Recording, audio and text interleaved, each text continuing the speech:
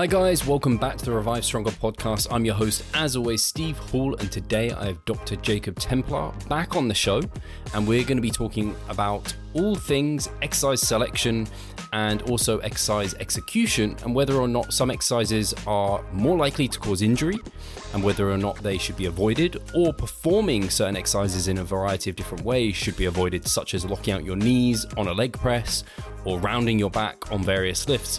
I think there's a lot of powerful takeaways from this episode, so I think you'll get a lot from this as coaches or trainees. And as a reminder, guys, please do give us a big thumbs up if you're listening over on YouTube, and give us a nice comment, subscribe as well. And if you're on Spotify or the like, please do give us a nice 5-star rating and a great review. We'd really appreciate it. But without further ado, let's get into the show.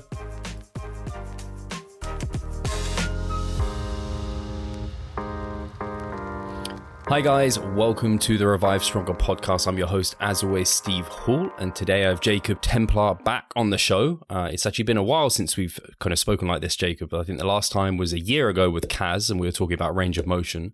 As episode 228, and before that was solo 202, where we talked a lot about different kind of physio myths and different kind of band-aid tools and things like this. So that's the sort of kind of route we're going to be going down, because Jacob is a professional physio. He is a doctor in physiotherapy, and a very, very good one, and someone I look up to in that regard, and who I will go to if I'm kind of confused about things, because we have specialities, and certainly this is somewhere where you need some speciality in terms of education. So today we're going to be talking about a lot of different things in regards to how Jacob goes to assess kind of various things in terms of degrees of safety or kind of injury proclivity and things along those lines, including things like various lifts or ways of lifting, various things that you might hear that are bad, or maybe you're kind of under the impression they're bad and maybe they're not. So we're going to be diving into all of that sort of stuff, which I think is going to be really valuable for you guys. But first of all, Jacob, how are things on your end? I've been seeing you've also been lifting heavy weights recently. Yeah. I think, I don't know, I can't convert this to kilos, but I'm up over regularly doing like, I think the lightest thing I do for deadlift now is like 480, and for squats, like 405. That's heavy.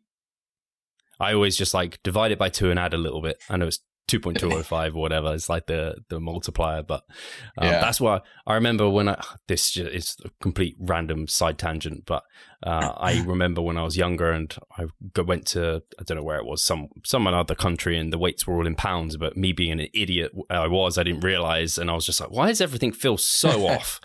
And now I realize. So anyway, in terms of kind of assessing things that you're looking at in terms of the hierarchy of evidence. An example I kind of gave to you off air was seeing myself put up a kind of leg press video, and I straighten my leg up at the top of the leg press, and you'll get loads of comments, just people being like, oh my gosh, like, oh, they're worried about my knees, what have you. And it's because, I don't know, they're given anecdotal evidence of they've seen one guy on this YouTube video doing something horrendous that I don't want to see. So it'll be great to hear kind of where does that lie in the hierarchy of evidence versus other things, and what are you looking at specifically? Yeah. I mean, so whenever I look at anything, it's always like, you want to start like at the top. I don't know. We could start at the bottom, I guess, like, sure. And build our way up. So like the bottom would be anecdote, or even like my opinion, like right now, like you're because of the fact that implicitly, like we have biases. Like I have a bias towards strength training, or, you know, you might be more biased towards bodybuilding versus I'm more biased towards powerlifting, things like that. Like we have things like that, and our memories are technically, like, the memory is not what you think it is. It's a memory of a memory of a memory of an event that happened. So we have a lot of these issues with that. And we'll have things, these are things that they can be either like where you are aware of that, and then we have ones where we're unaware of that, which actually happens a lot in physio, where like people will say aloud, like, you know, I don't think the body is fragile and this, that, and the other thing, but then we'll do things with people that it's like, well, if you don't have that belief, then why did you do that with somebody, or things like that. And from there we get into like what we would call is like a case study, case series, where technically it's a one-off event or a small number of events where you haven't really done any things to take out these biases we might have. You're just reporting like, and usually these are still important because, anecdote is not completely to be ignored, but in these cases aren't to be ignored because usually it's like rare things, or when you're first establishing something in literature, like this is where we're starting. And then maybe from there we go, there's other types of studies, like you could do a cohort. But then like, to me, the next level up, like we're kind of evolving, would be like a randomized control trial, where you're trying to, as much as you can, minimize the biases or those issues by taking away, like with drugs, because the easiest for people to think of these and remember them, you try and do like a double-blinded control trial. So it's where, say if you were my doctor and I was going in and I was one of the participants in the study, I'd go in, I'd say, okay, I have X, Y, or Z condition. I meet the inclusion criteria. So the factors about me are what you're trying to look at. I don't have any of the factors that you're trying to exclude, or there could be safety concerns. And you're like, okay, well, let's give you this medication as part of this study, but you don't know if it's actually the medicine or a sugar pill. And I also don't know if it's the medicine or sugar pill. And we won't know, either of us won't know until the end. Because that helps to get rid of a lot of these biases or complete placebo effect, which there have been a lot of studies recently on that, even coming out on supplements like beta alanine, like niacin, like which gives a lot of people like the tingling feeling in a pre-workout. Like I know it's completely placebo, but I like it, so I'd rather just have it in there. But it still has an effect. And then from there we go up to like systematic reviews, which is that's looking at the breadth of those trials and trying to put them all together as best you can and give you like kind of the snapshot of like, so what is the trend in this information in this topic area? And what does a lot of it say? And usually systematic review, there may be some issues with like how different people report different measurements that they're doing or discrepancies, which makes it so you can't like combine them all and then just look at all those data points. Like, Herman Poncer had that study came out last year about metabolism. And because they're measuring it all the same way, they did this huge study where they take these points of data and just combine them into a study. And then if you have that, you can do a meta-analysis, which means you're rerunning the statistics on these things and combining them all. And it gives you a lot more power, as in like you have more applicability. Like how likely is this going to apply to somebody walking down the street? Because you have so many more points of information that's much more likely to represent a group of people that you're trying to look at. So it's like, go ahead. I was just going to say that it makes a lot of sense that, it's frustrating, I guess, for a general population type of person, someone who's just going to the gym, who's not into like our little niche and like evidence-based practice. They're not thinking about, there's like these controlled conditions and these studies on like loads of different people, and I should be looking at the meta-analysis. They're like scrolling across their Instagram feed or whatever. They're like, oh my God, that one person blew out their knees doing this. And then that spreads like wildfire. And maybe, I would say almost definitely probably sees more eyes on it than meta-analysis right at the top of the evidence hierarchy, and leads people to like these, I don't know, maybe a myth pursuing out there that something's inherently bad, when it's like, actually, when we're under controlled conditions and testing across multiple different people, we're seeing this outcome, not what that one random event saw. Yeah. And there are even problems within the data. Like if you are kind of like I would say like I'm between a researcher and a clinician / practitioner, like where I try and communicate more science to people and try and do it in a good way and admit when I'm wrong and things like that. But especially like recently, a couple series that I've done on specific topics, like you start getting into these systematic reviews of meta-analysis and you're like, like if you know research, you'll look at these and you go, I don't know, these like numbers don't really make sense from what we tend to know about, like say specific like interventions, meaning like a treatment for something.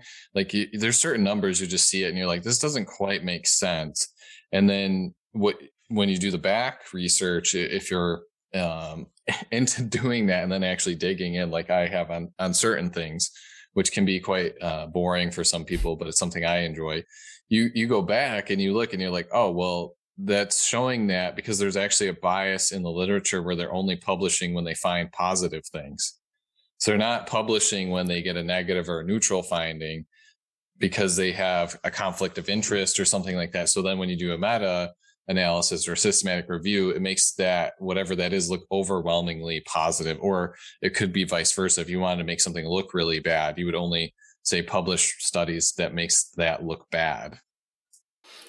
Well, I guess that's a good reason where maybe it sounded like I was taking the extreme of we should ignore like anecdotal evidence. I think it's like you said, don't ignore it as something to take into consideration along with the rest of the evidence we have. But it's kind of scary to think, obviously there's big biases, loads of different biases that can come into anecdotal evidence. But the fact that the research itself could be biased from like the bottom up, that's kind of a scary aspect as well. But I guess there's hopefully sufficient evidence out there and more of these studies that kind of levels the playing field a little bit. Or we have someone like yourself, Jacob, who's delving into it at that level, who can discuss it and kind of diagnose it for those of us looking as well.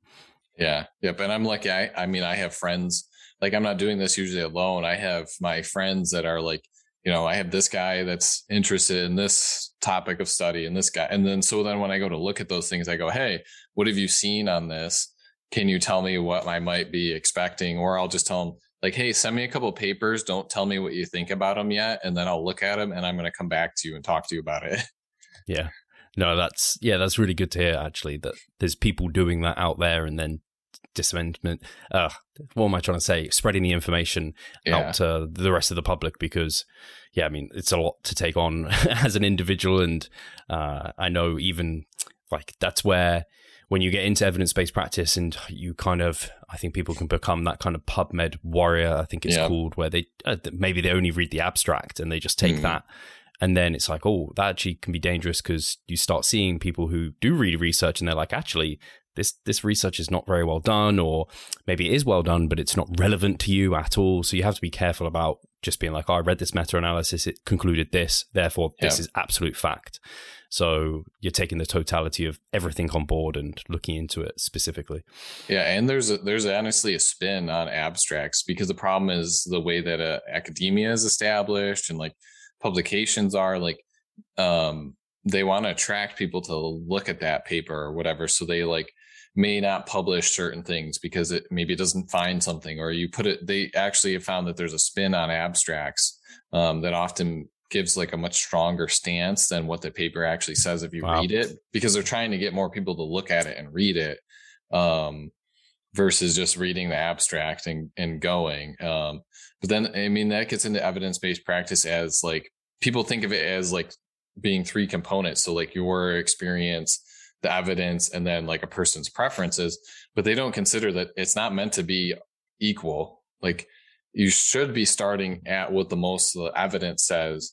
Then you go, okay, well, what is my experience as a practitioner? Tell me. And then now what are that person's preferences? So I'm hopefully providing them with the best options to get to where they want to be, rather than they come in, and go, oh, this is what I want to do. Like say somebody comes to you and says, I'm trying to get ready for this contest and they want to do something with their diet or their training. And you're like, I don't know, like that doesn't sound really great. And like, you're the coach for a reason too. So it's like, sure. Why are you paying me if you're just going to run it and just ask for me to yes man you? Yeah, no, that makes a lot of sense. It's like, I don't know, they want to run a gram per kilo protein intake, and I'm just like, oh, we can lower your protein intake, but if you want to actually stand on stage with a decent amount of muscle, like we don't have to go to there's a range of protein intakes that are going to be successful. We can go to the lower end. So that's like using the evidence alongside that too. So and maybe you have some clients that have done that successfully before or whatever. So that makes a lot of sense. And I like that you used the kind of like coaching and nutrition aspect, because a lot of people listening will be on that side of it versus a physio side. Exactly. I mean, I'm starting to coach more and stuff now too. Sure. So I'm like knocking my rust off and I'm like, all right, what would people come to me and ask that I'd be like, I don't think we want to do that. Yeah, for sure. So one of the things I wanted to talk about was, and I think this is a really common one, or maybe we should actually start with, because I already brought it up, the kind of locking the knees out on a leg press. And I guess the leg press is the one that you only ever hear it about, but there are other lifts you also lock your knees out on. But just generally locking the knees out, kind of, what's your kind of position on that? How is it something to be worried about? Is it something we shouldn't do? How do you feel about it? I mean, it's something that's kind of innocuous. Like if you're not actually like thinking about it, I mean, there are rare instances where you see the videos that once people send them to me and I can kind of guess what it is. I don't keep watching it. But like, yeah, that does happen. But it's like, you know, I have patients that come to me that are in car accidents, but I don't avoid driving my car because they were in an accident. That's a brilliant. Actually, I just have that come back every time. Just be like, so do you? I always talk about like unracking a squat bar. I'm like, so you when you're unrack, like you're under quite a lot of load, or when you unrack the leg press in itself, like there's some sort of like knee lock. I don't know how people end up, but I'm sure most people end up locking their knees out. So, but that's a great example. So in terms of the function of the knee, the safety of the knee, I guess it's similar to like, I don't know, locking your elbows out on a bench press, for example. I mean, you have to do that for powerlifting, otherwise it's not a lift, right? So, like, are these joints and things meant to be doing that under load? I mean, there's no reason for them not to be. Is the thing too? Is like, you know, if a joint can move that way, like, why would our body would prevent us from doing that if it was like just not advantageous for us to be able to do that kind of thing in general.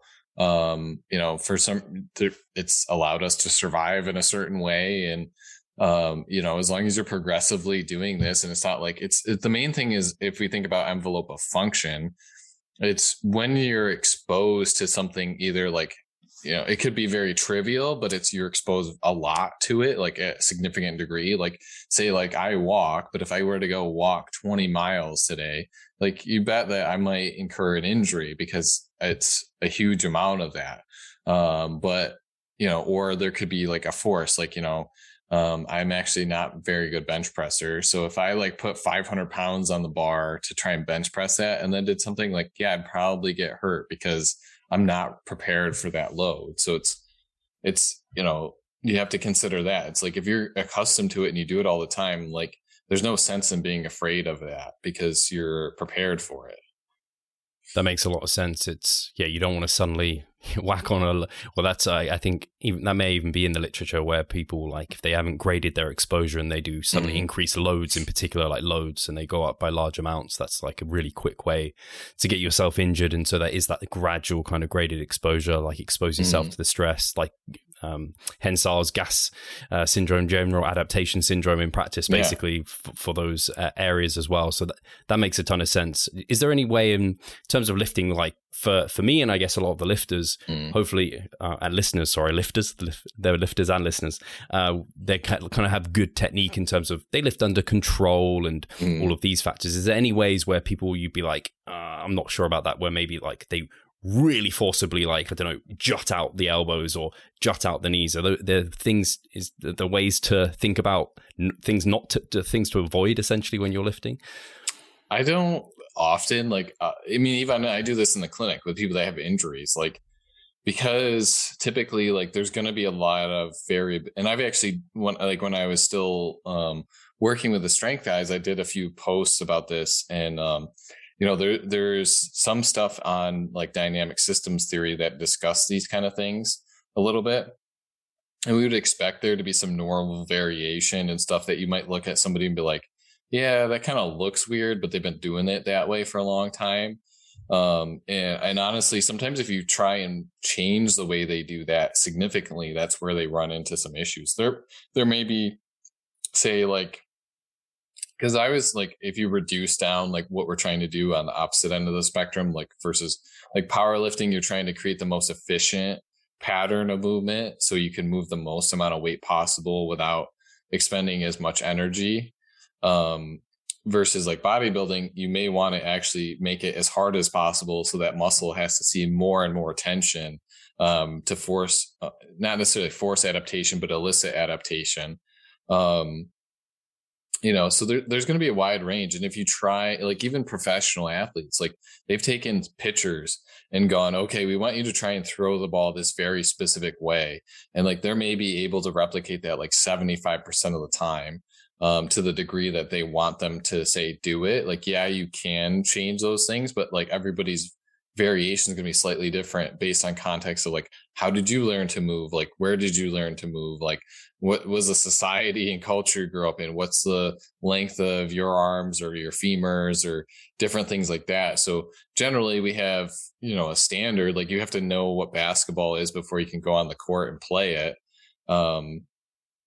But there's going to be tons of different ways to be able to do it.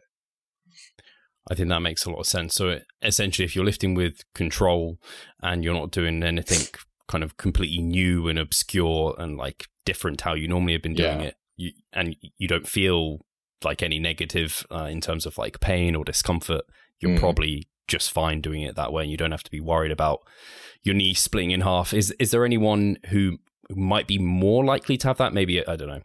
Obviously, if someone had like a knee injury already and they were kind of going to that position, or if someone was like hypermobile, are those people that maybe want to, I don't even know if the hypermobile would want to avoid it or not. Potentially I would think it'd be more like rare genetic conditions or collagen disorders and things like that. And even then you may want to encourage them because like, we have literature on people with osteoporosis, for example, where so they did a series of studies in Australia. They call them the Lift More study. So it's LIFTMOR. And it's specifically to look at like responses from osteoporosis. And they had these people doing 85% of their 1 rep max on squat. It was squat, overhead press, deadlift, and then they would do like a pull up to like drop. So they do a pull up and then drop and then land. And what they found is they had a substantial effect on their bone density, like improving it. So there's some of these processes, like if somebody has a disordered process of doing that thing, it appears like loading in a gradual way and having them load more elicits positive changes. Do you not see the progress you would like? Are you sick of writing your own programs? Or perhaps you need some accountability in order to stick with a plan? Then it's time to start working with us. We at Revive Stronger offer a truly personalized coaching service. You'll get more than just an email with some macros or random cookie cutter program. With Revive Stronger, you will be the center of our attention. You will receive your own fully individualized training protocol alongside a customized nutritional strategy. We created the coaching around your needs, wants, personal preferences, and your own unique lifestyle. Every single week, we delve into your program in order to make appropriate adjustments so that we get the most out of your time and the best possible outcome. We help both female and male athletes to seriously change their body composition by adding more muscle mass and decreasing fat tissue. No matter if you're a competitive bodybuilder or just want to look better, if you need help with your progress and taking your physique to the next level, our coaching is for you. It's time to make a change. Sign up today and let's revive stronger. I think that comes back to your kind of talking about the human body as being quite, well, and we've talked about it like being quite adaptable and not super fragile, just you have to treat it kind of, it's kind of similar. This was a saying that came from nutrition was like, is essentially along the lines of like, don't take an extreme approach, take a gradual approach. You want to coax the body, not kind of stress the body, something along those lines. I can't remember what the exact quote was, but it was something along those lines. So the body has a chance to adapt to it, and not, I guess, if in the general adaptation syndrome, not go to the exhaust kind of position. But and that gets into like some of the psychological stuff, like we were talking about off air. Like I'm going through a series of papers right now on psychology and like fear around movement and things like that. And we tend to be wired in like a way, like they call it like a common sense model, because we tend to be, majority of the population at least tends to be risk averse, and there's like a evolutionary like benefit to that. Like you can't have like a society of everybody that's like a risk taker, because then, you end up with lots of accidents can happen when you're taking more and more risks.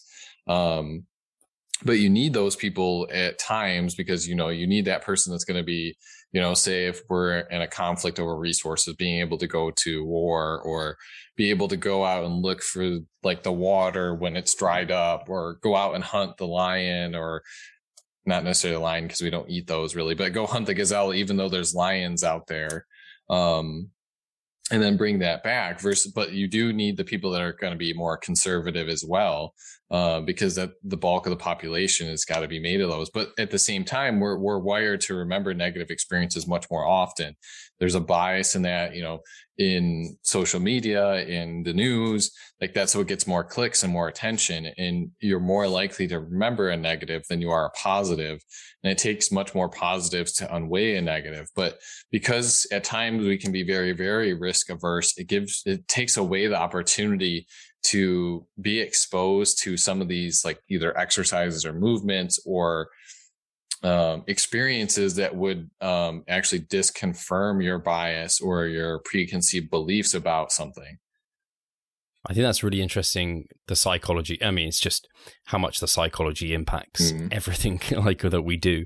It's just making me think of, I don't know, have you watched Naruto? Yeah. All the way up to like, I got to, what's his name? The Toad Sage. Okay. Yeah. Jiraiya. Yeah. Oh man, you're just getting to the good bits. So I'm currently watching it, but it just makes me.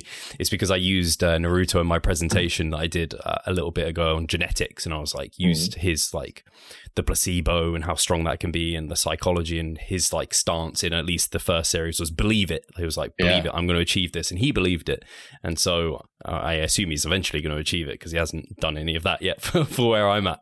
But I find it really interesting because also I guess people who are more risk takers are more likely maybe to go enhanced. I know, like, at least that's what I get a sense of when people who have gone that way, that they seem to be that type of person. I don't want to make any assumptions because it's all anecdotal from what I've seen. I'm sure there's some people who aren't that way, but it's interesting because I guess then they're in the gym and they're lifting and they're probably taking some risks, potentially more than some other people. But essentially, I think you can be so far the other way where you're not willing to take any risks, where, I mean, to get stronger, to get bigger, you have to stress the body somehow. And if you're not willing to like push to discomfort, you're never going to get there. But I guess it's trying to identify what's like positive discomfort that's going to elicit kind of growth and adaptation and strength versus things that you don't want to feel in the gym.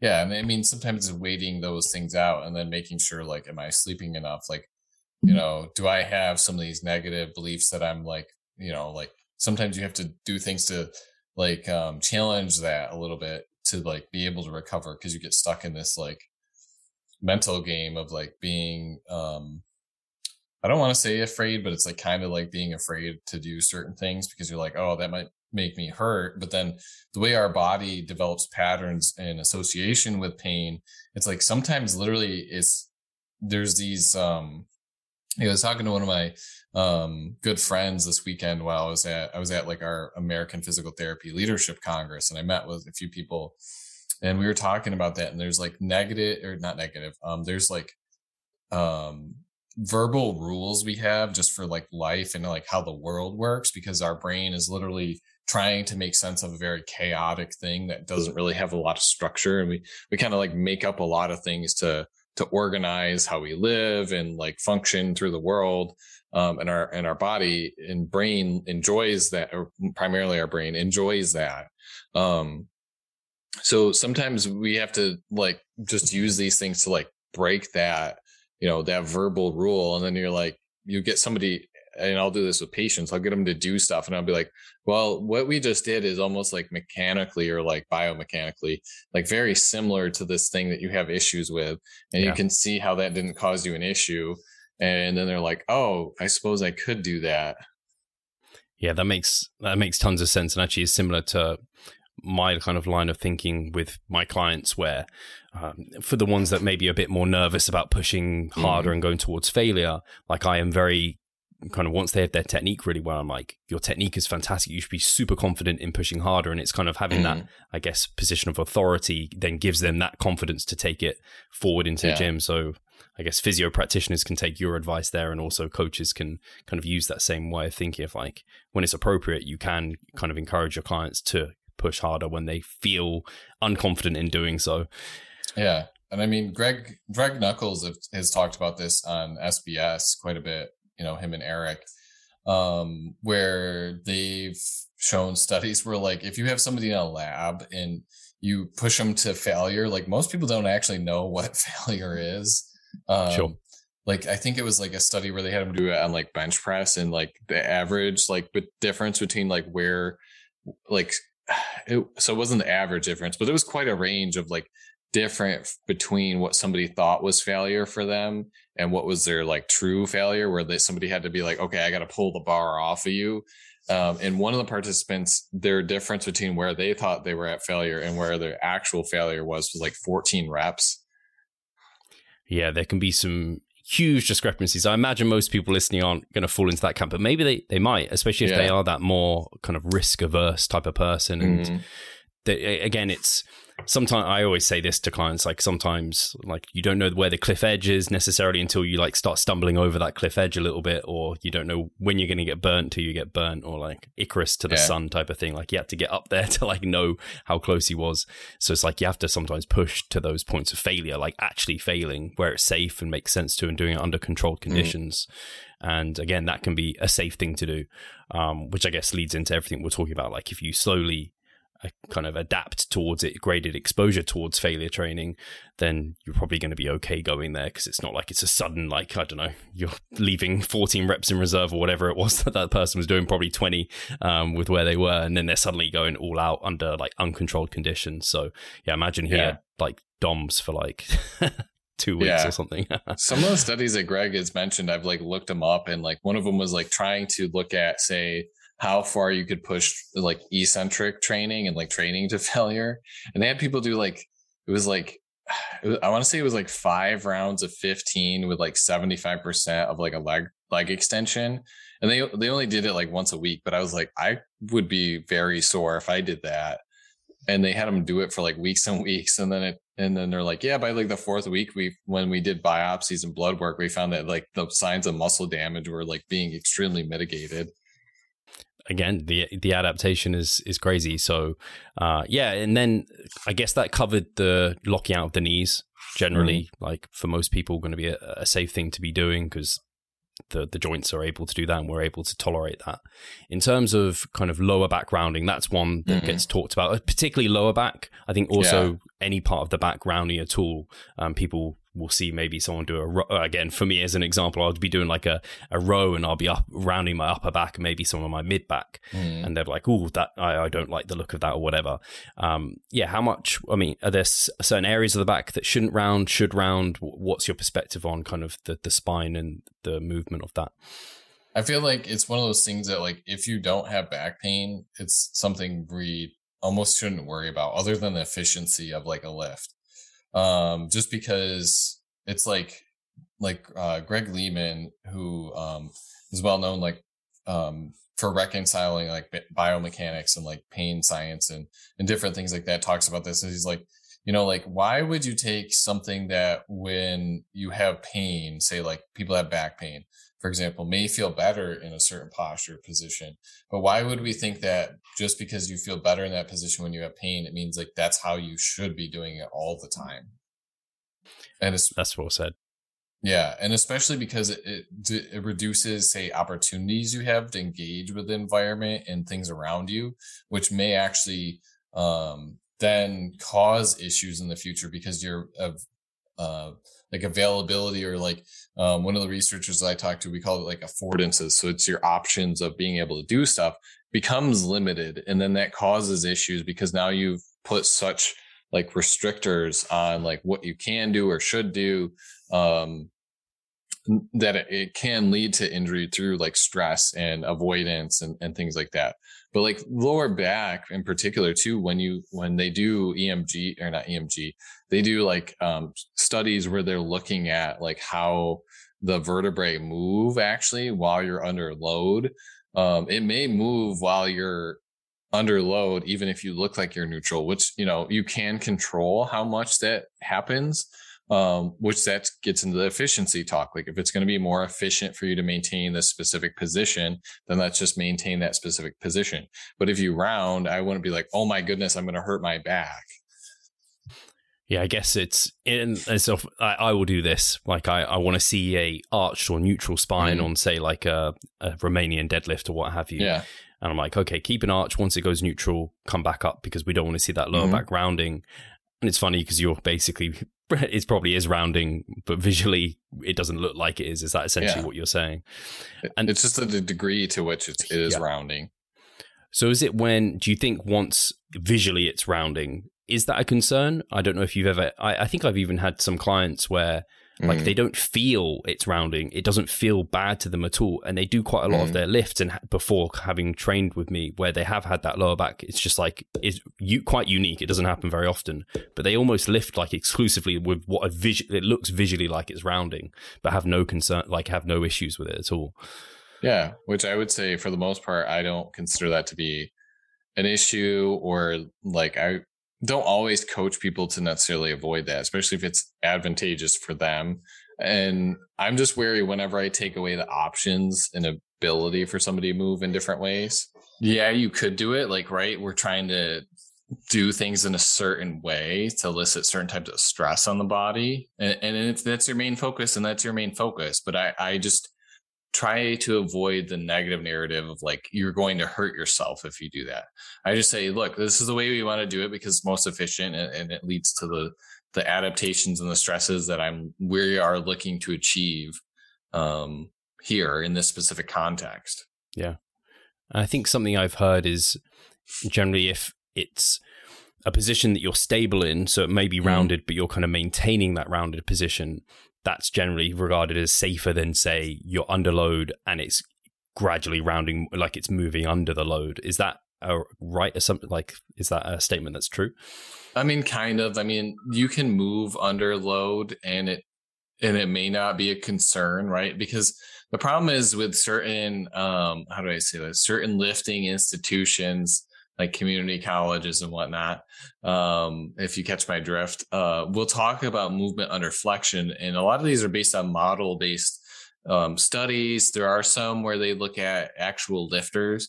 But the concern is that some of the things we see when it's with actual lifters is that this change in movement sometimes is related to a strategy for them we don't know if it's a strategy to avoid having more pain and discomfort, or if it's because of the pain, like if it's something that caused the pain or discomfort.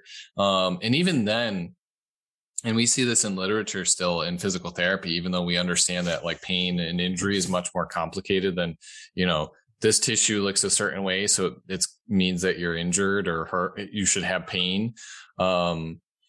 We're only taking one small sliver of what could be related to that person's injury, their level of tolerance for that activity, and different things, and like hyper focusing on that rather than a lot of other factors that could be at play. Really interesting. Yeah, I think it's that causation correlation type of thing that's tricky to always pass out. And I guess for the listeners, if they are lifting, would you say it's a concern when it's causing pain or discomfort, or you have a pre-existing back injury, but outside of those conditions, if you're creating the response you want in terms of your efficiency lifting, whether that be bodybuilding or powerlifting, you're probably okay with the position you're in, assuming that everything's kind of pain-free on that side? Yeah, I mean, I consider that to be reasonable, right? And like if in the past, like somebody's had a very negative experience with that position or type of thing, I'll just say, okay, we'll just do something different. Like there's other ways we can variably skin a cat. We don't have to do things we don't always have to try and disconcern and change somebody's belief, like at least not immediately, right? We may show them over time and just gradually do more where like, okay, you're in this position and it's okay. Like you're not going to get hurt. Or if somebody has like back pain, like that's a reasonable modification to make then, is to go like, let's do this. Let's change range of motion. Let's change this, and this, because that's how I would modify a program to make it so somebody can still train and do the things they want to do primarily. Makes a lot of sense. Kind of similar to the leg press situation as well, in terms of like, as long as it's kind of pain-free and like you're functioning well, you should be good to go. So yeah, does that also apply to, say, I guess one people can be commonly aware of is on like a barbell back squat and they're seeing butt wink, kind of that lower back is now kind of tucking under. Is that something you're concerned about? Is that something you would try and prevent happening, or try and kind of change their positioning to get rid of it? Typically no, because like the depth of, so for the people that I'm primarily working with, it's for powerlifting. Yeah. And like a lot of times if you're going that low, it's like because of the competition standards.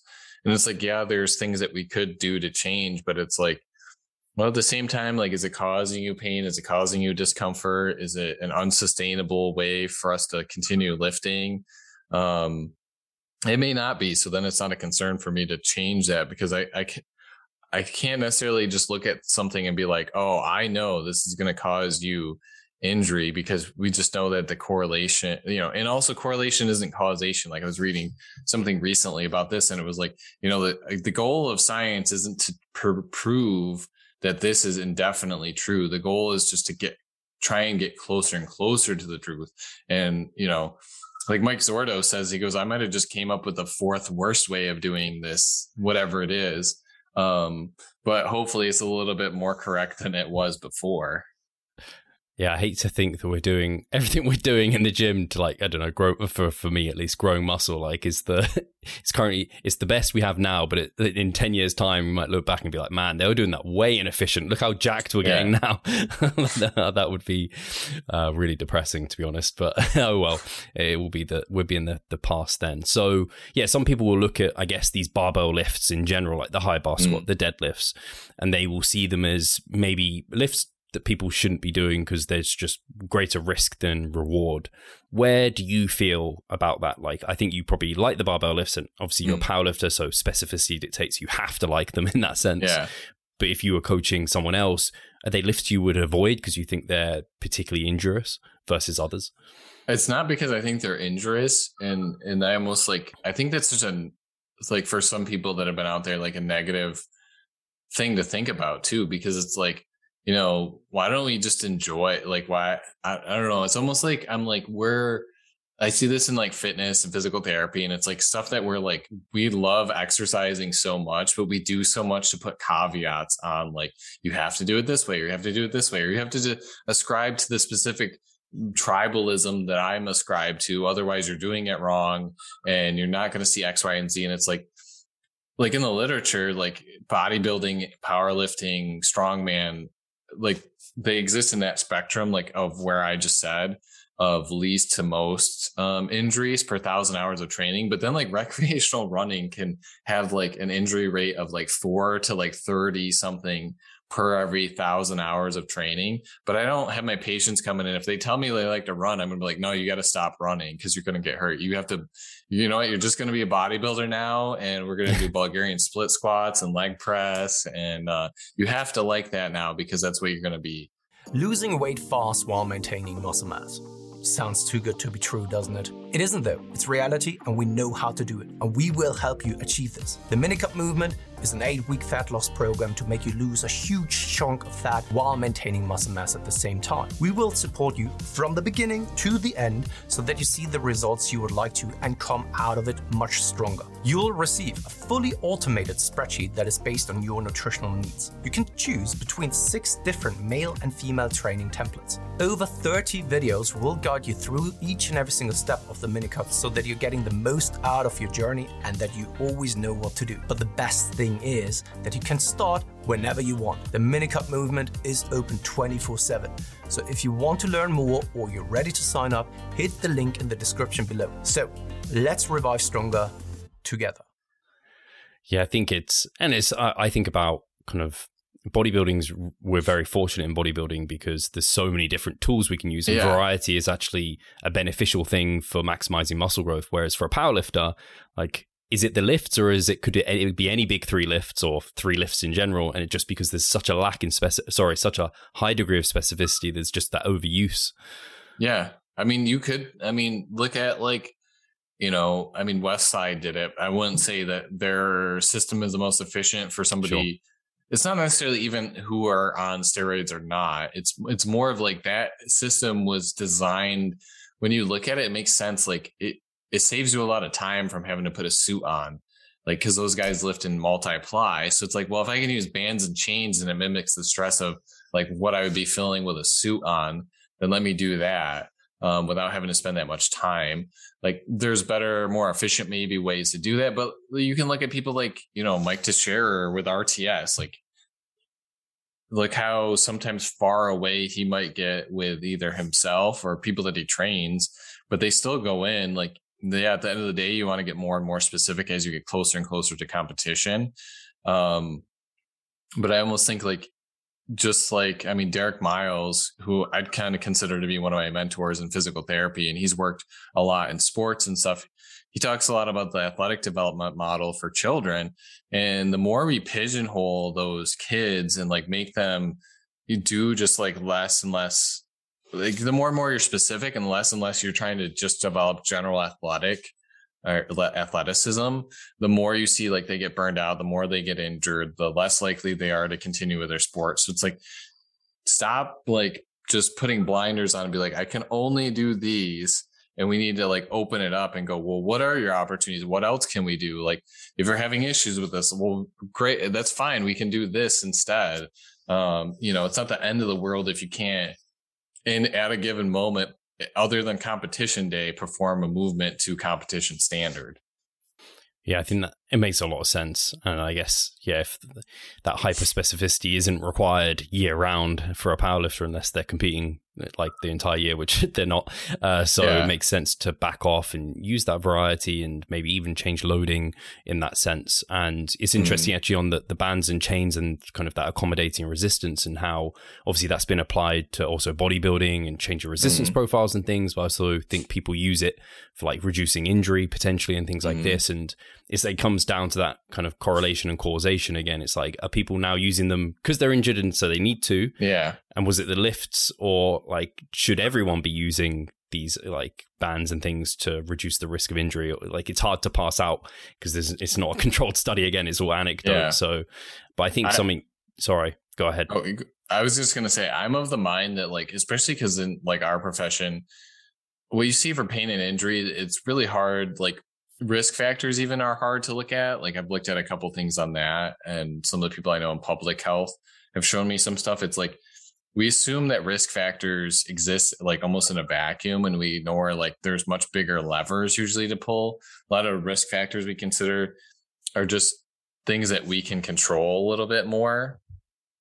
So like we tend to hold on to those things a little bit more, but honestly, it's like whatever arbitrary method you need to like make things make sense for you. And so you can organize them and then just play by the rules of like, only real large, especially for like growth and strength, overarching themes is like your volume, I think for muscle growth, the number one factor tends to be tension. Like, as long as you can prescribe to those and you enjoy it, then okay, do that. But don't try and make everybody ascribe to that. It's just like with diet. Like Alan Aragon was talking about the other day, because he had issues with somebody, right? He goes, I didn't say keto didn't work. He goes, I just said, whatever diet you need that helps you get in a caloric deficit and stay that way consistently is the one that's best for you. I like that. So almost applying that sense, like whatever exercise you can consistently do for the time being, at least, that drives tension through that muscle, like that's a great exercise for you. In terms of bodybuilding, at least you have that much freedom. So I think it's similar to the discussion of I've had on the podcast before, where people are looking for like the best exercises, and you must do this one exercise. It's going to mean no injuries. It's got perfect everything. You're going to grow the most. You're going to get the most strength. It's like, but probably if you didn't have any variety within your program, that exercise in its own right could lead to a problem down the line just because of the wear and tear in specific areas, I guess. And so you come back to where you are, where it's like, if they're pain-free, they're producing the results you want. Like, it's not that some things are like categorically good or bad. Yeah, it's like I changed my accessories. Like, I still squat, bench, and deadlift. I have been pretty much on the same program for like, let me think, since a little bit over a year and a half or so. I forgot when I first got my home gym, but I pretty much been doing the same program since then. The only thing that I changed is accessories, and it's like because I either have access to more equipment by doing certain things at work and then coming home and doing my lift, or I'm just like, I'm kind of bored of this variation, so I'm going to do a different one. Or like, I just don't like overhead pressing because I kind of suck at it. And so I'll do upright rows, and people are like, oh, how could you do that? It's so bad for your shoulder. And I'm like, is it though?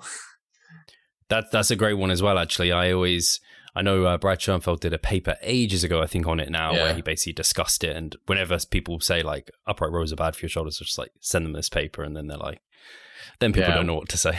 Well, and I've gotten a lot into literature on that, at least recently, and I've actually looked at a couple of papers that are brand new in print. And my, I guess they'd be my colleagues, even though I consider their academic and publication careers to be light years ahead of mine. Jared Powell, who's like the shoulder physio, and then Jeremy Lewis, who he would be more on Twitter but he's got over like 100 publications just on shoulder.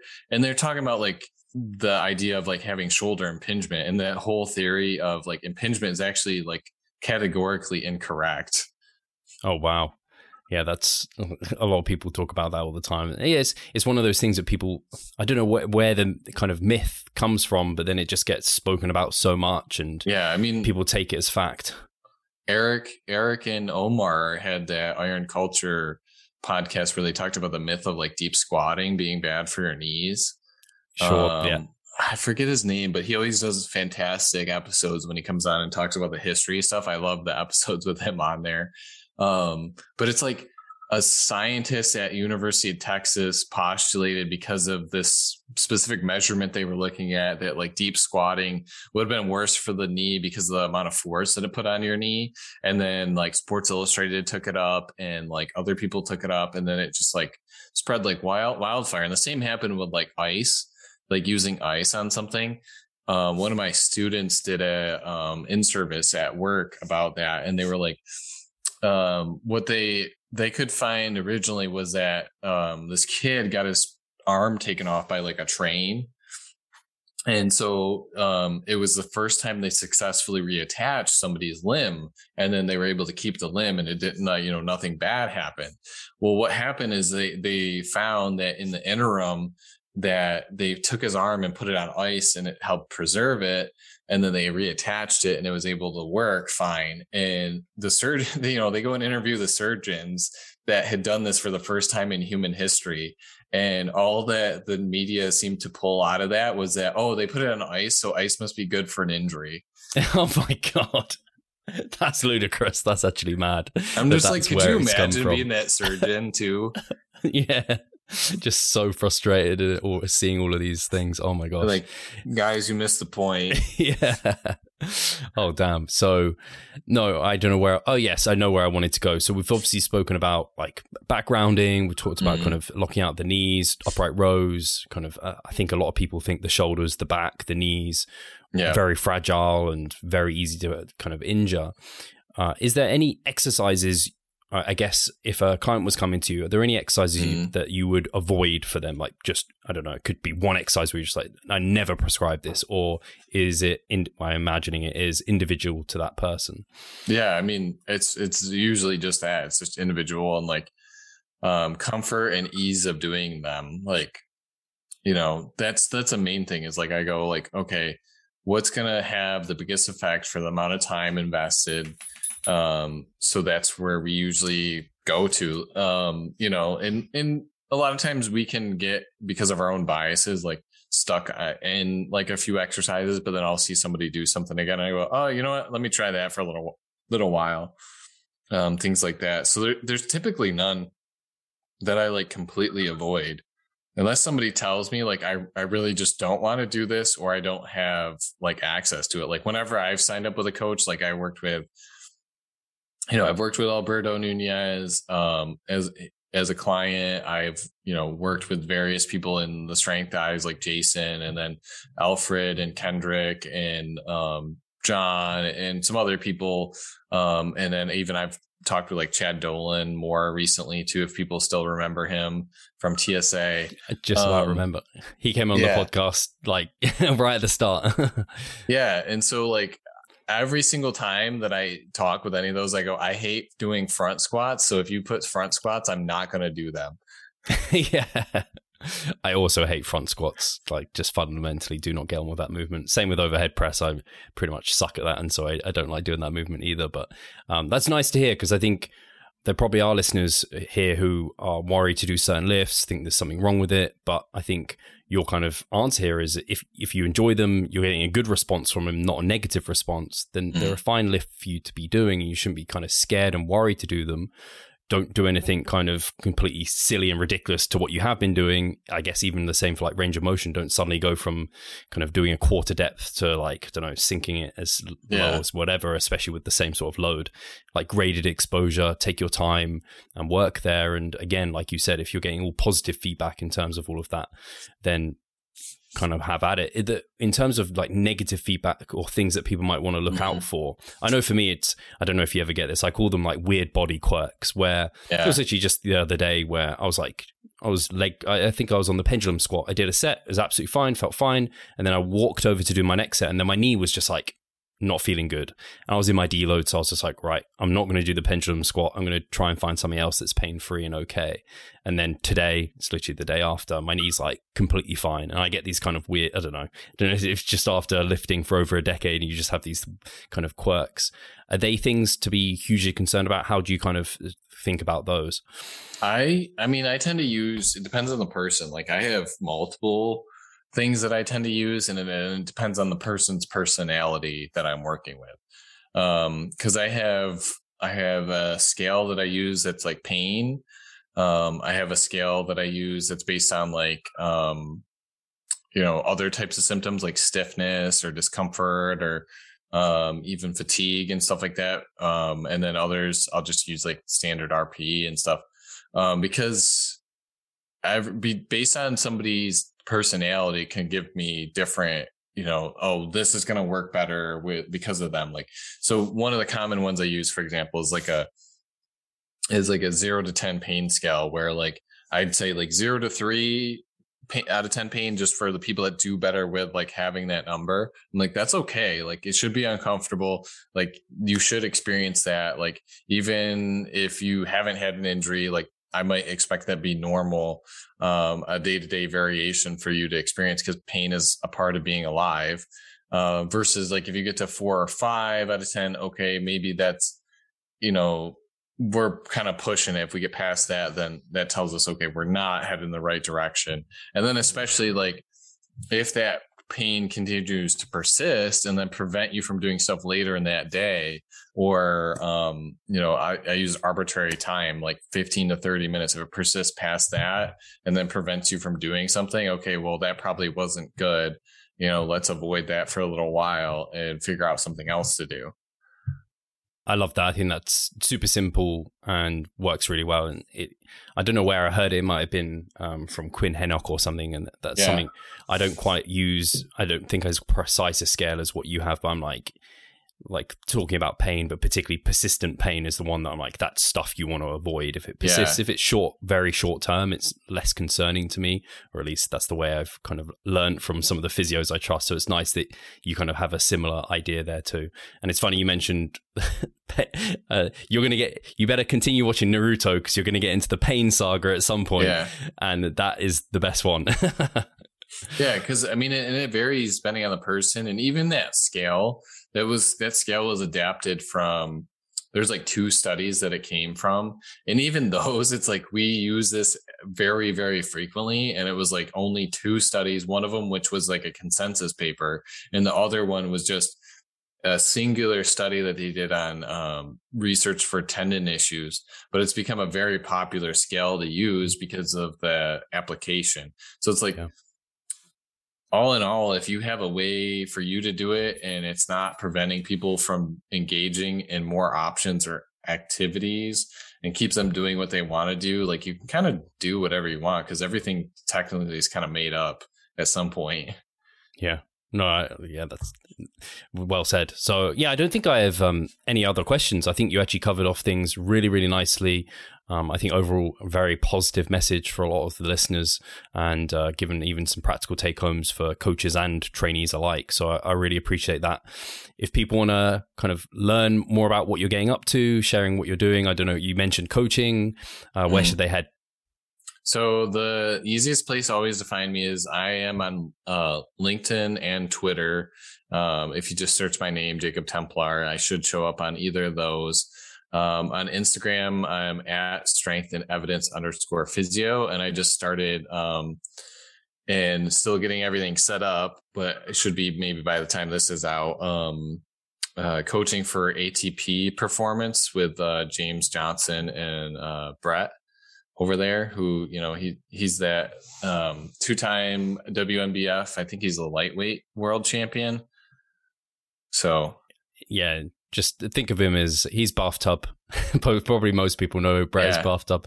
Well, at least on Instagram, actually on here, he's been on the podcast several times too. So phenomenal athlete and awesome. That's great. I'll make sure that's all linked up as well. I know I follow Jacob's stuff over on Instagram, and always really interesting stuff with what's going on over there. And I appreciate all your work and the time that you've taken to be here. So thank you so much. Yeah, thanks for having me on. I appreciate the opportunity. For sure. Guys, all of that will be linked in the description box below, and we'll talk to you soon. Take care.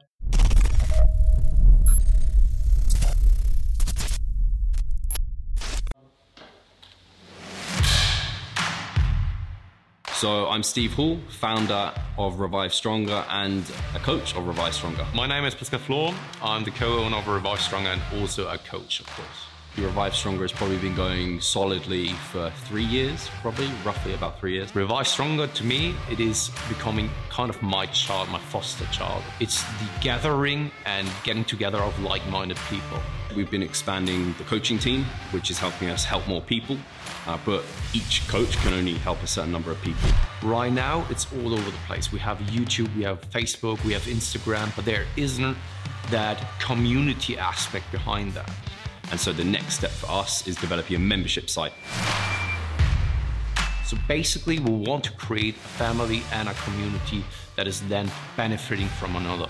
A really cool community for people within our little niche is going to be a website. They will get early access to our podcast. You can access us, ask us questions. The community aspect, we have a forum there. You can ask questions, but also you can log your journey. There's also going to be courses on there. Courses, presentations on different topics.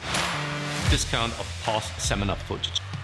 We will log our journey as well. We'll start vlogging. We're going to have documentaries. Our entire athletic journey.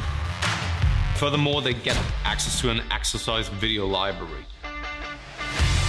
The exercises that we love for hypertrophy and maximizing hypertrophy, we're going to go through those in depth, telling you how to execute them. We kept them concise and also mobile friendly so that you can watch them in between your sets. I'm super excited to grow this community. The amount of value that we're going to be delivering is huge, and I'd love you to be part of it. You will get so much out of that. I'll see you inside.